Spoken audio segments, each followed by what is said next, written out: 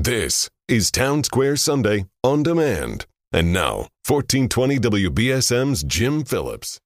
Jack Spillane is back with us this week. Jack, of course, is a columnist for the New Bedford Light, an online newspaper covering news in New Bedford and surrounding communities. You can read Jack's work at newbedfordlight.org.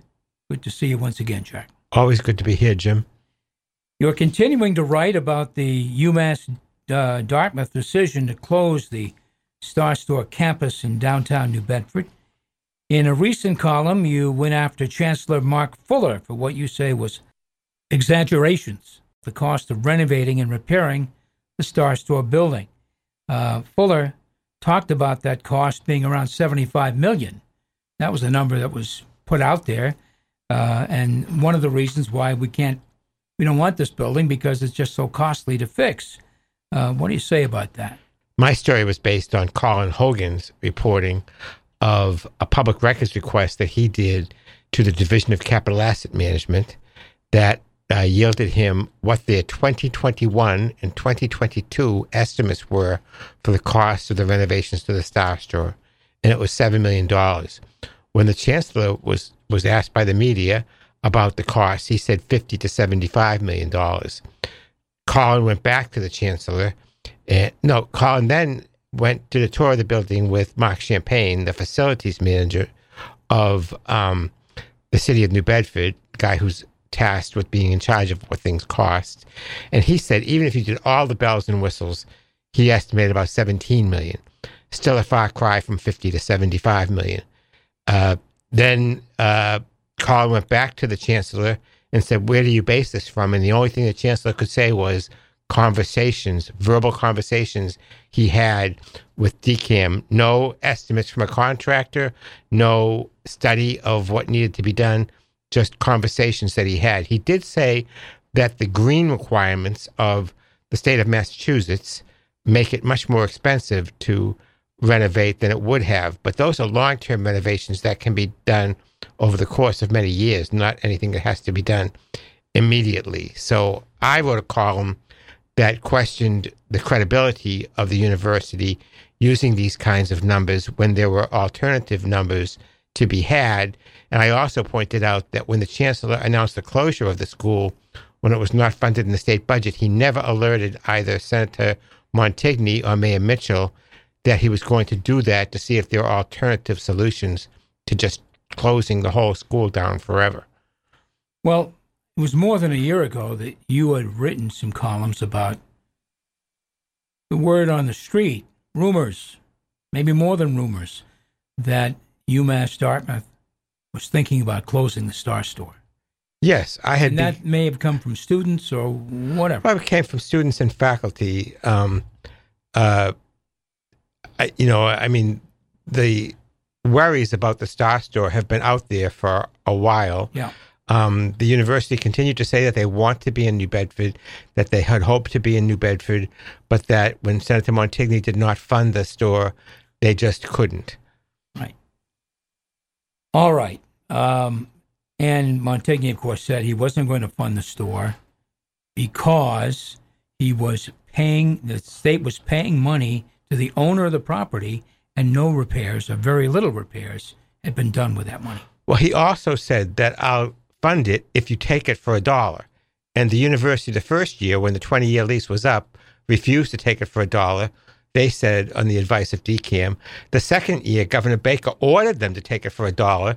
They did take it, but they took it too late because Downey had a 60-day notification requirement. They missed that notification, so it still hasn't been taken. And he said, once you take it, I'll fund it. It's really incredible that folks in the UMass system seem to be so opposed to having a campus in downtown New Bedford. I mean, that kind of development happens all over the country. There are satellite campuses in adjoining towns or communities or cities to large universities. What is the problem here? UMass Amherst, for instance, has a satellite campus all the way across the state in Newton that they just purchased for $75 million. Now, UMass Amherst is in much better financial shape than UMass Dartmouth, and there's a lot of reasons that are behind that. But it just seems to me that there is a win-win situation to be worked out. But the university, as Senator Rodericks has said, as Senator Montigny has said, as Mayor Mitchell has said, is not interested in negotiating. What's the benefit to New Bedford to have this building open again? I know that kind of the horse has left the barn on this issue, but what were the benefits? I mean, they were substantial. Maybe not in terms of filling storefronts, but there was still a substantial benefit there. Well, as the mayor describes it, there is a benefit to having an anchor business in any downtown. And you can have housing, but you need to have an anchor business. There is the anchor business on the waterfront, the fishing industry, but that's a ways from parts of the downtown. That's what UMass was. It spurs restaurants, it spurs galleries and such things like that. The other benefit is to the students of it in the enrichment of the life of the downtown. And the students are the other victims here because they have not been, according to them, supplied with facilities that will enable to adequately complete their courses. Now, you also reported that UMass President Marty Meehan was on the Dartmouth campus recently. I find that astounding. The press didn't know about it, right? Nope. Press didn't know about it. Didn't tell anybody. You would think he would have reached out to the local press and discussed the Star Store decision and get his side of the story out, whatever that side is. Nobody knew he was there. He talked to a class, I think, and then he left. Poof. That's astounding. It is astounding during all this controversy that he would come to the area and, A, not visit New Bedford and speak to the people, even if he disagrees with us about what his thinking is, and B, not even really, there were people at the university that didn't know he was there. He evidently comes periodically to speak to Doug Roscoe's political science class. I think Doug runs a class on legislative process, which, of course, me, and being a former congressman, knows a lot about. Yeah. And so that makes sense to me. But it just seems to me that if the president of the whole university system is coming here, in the midst of this controversy, he might want to talk to the city of New Bedford. Well, and nothing yet from the governor on this issue. Governor has been quiet as a mouse. She says she's studying it. She says that she is aware of the complaints, but she has not really. Supposedly, according to Senator Montigny's office, there are ongoing negotiations between DCAM and the university as to how they could do this. The mayor has offered for the city to own it so that the state will fund it through the city, to have a nonprofit own it, again, state funded, so the university could just lease it the way they've been leasing it from Downey. Sure. But from everything that I am hearing, the university is just plowing forward. We had a letter from Fuller in the Light a few weeks ago, and he didn't give any indication that he's trying to reconsider this or to work something out. Do you think this bodes, how does this whole episode bode for the SMAS campus in the south end of New Bedford? Well, the SMAS... I don't know how you could replicate that in the Dartmouth, but... Yeah, the university says that they are committed to SMAS. They said as recently as early this summer that they were committed to the CVPA. Mm-hmm. The SMAS campus really benefits, obviously, from being near the water. They have that pier down there that they go through things. I think it also benefits from being in New Bedford and near the fishing industry. Sure. I have heard that there was even consideration for moving back there. I did not see anything about moving that back there in the master plan. The master plan, by the way, said that the Star Store was fine for the next 10 years. That's the 2017 master plan. We're only in 2023, and now they're saying it needs all this work. By the way, the master plan called for the expansion of the CVPA building on the Dartmouth campus back in 2017. All right, Jack Spillane of New Bedford Light is my guest. I'm Jim Phillips. You're listening to Town Square Sunday. Jack, we should touch on the election for just a bit. Once again, incumbents survive in the councilor-at-large race. It's really hard to knock one of these people out. It is. even in a year like this, where there was a concerted effort, you had some strong candidates. You had two former councilors, one who was in office the previous term, so a fresh name. You had Devin Burns, a well-known businessman in the downtown who runs Destination Soups, and they came close in the preliminary election, within 41 votes of Councilor-at-Large Naomi Carney, and I think 60-something of Linda Morad. But in the final election, both Carney and Morad increased their lead to over 200 votes. There were twice as many people who voted in the final election. It went from 6% turnout to a 13% turnout, still dismal, but a little better. Yeah. And it's very hard in that at-large race where all you have to do to hold on to your position is finish in one of the top 5 positions on one ballot, one question, and all the incumbents by state law have to be listed first. And there you go. I mean, that's all part of the challenge of trying to knock out an incumbent counselor at large.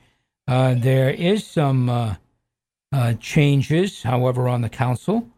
In Ward 1, Leo Choquette knocked out Brad Markey. Yeah. The two wards that I have seen historically that tend to knock out their incumbents are Ward 1 and Ward 6. They are both, Ward 1 especially is a middle-class ward. Sections of Ward 6 are middle class. And if you don't do things to their liking, they tend to throw you out. We've seen that with a number of councilors in both wards. And they also had the big parallel products controversy. There was some dissatisfaction with Councilor Markey on that.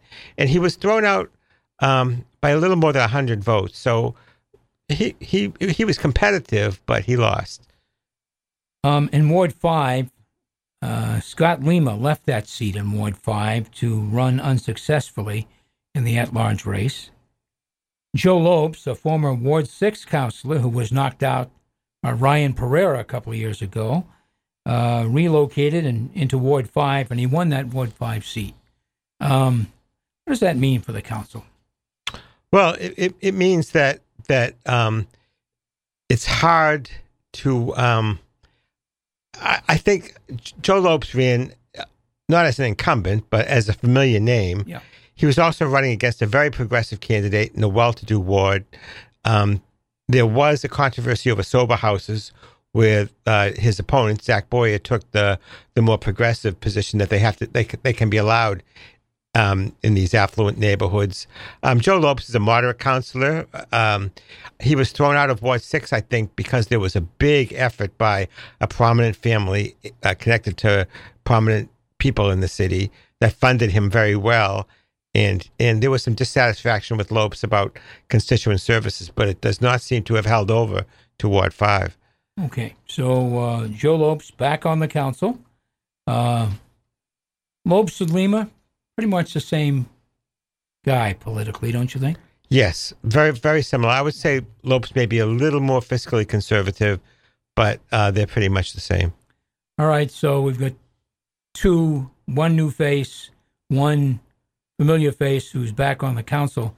Any change in how you see the council operating? Well, there's a lot of bad blood between Councilors Morad and Councilor Abreu, and we saw that this week with Councilor Abreu walking out of a meeting at which he claims that he was insulted by Councilor Morad. She claims it was not that way, although she hasn't provided details.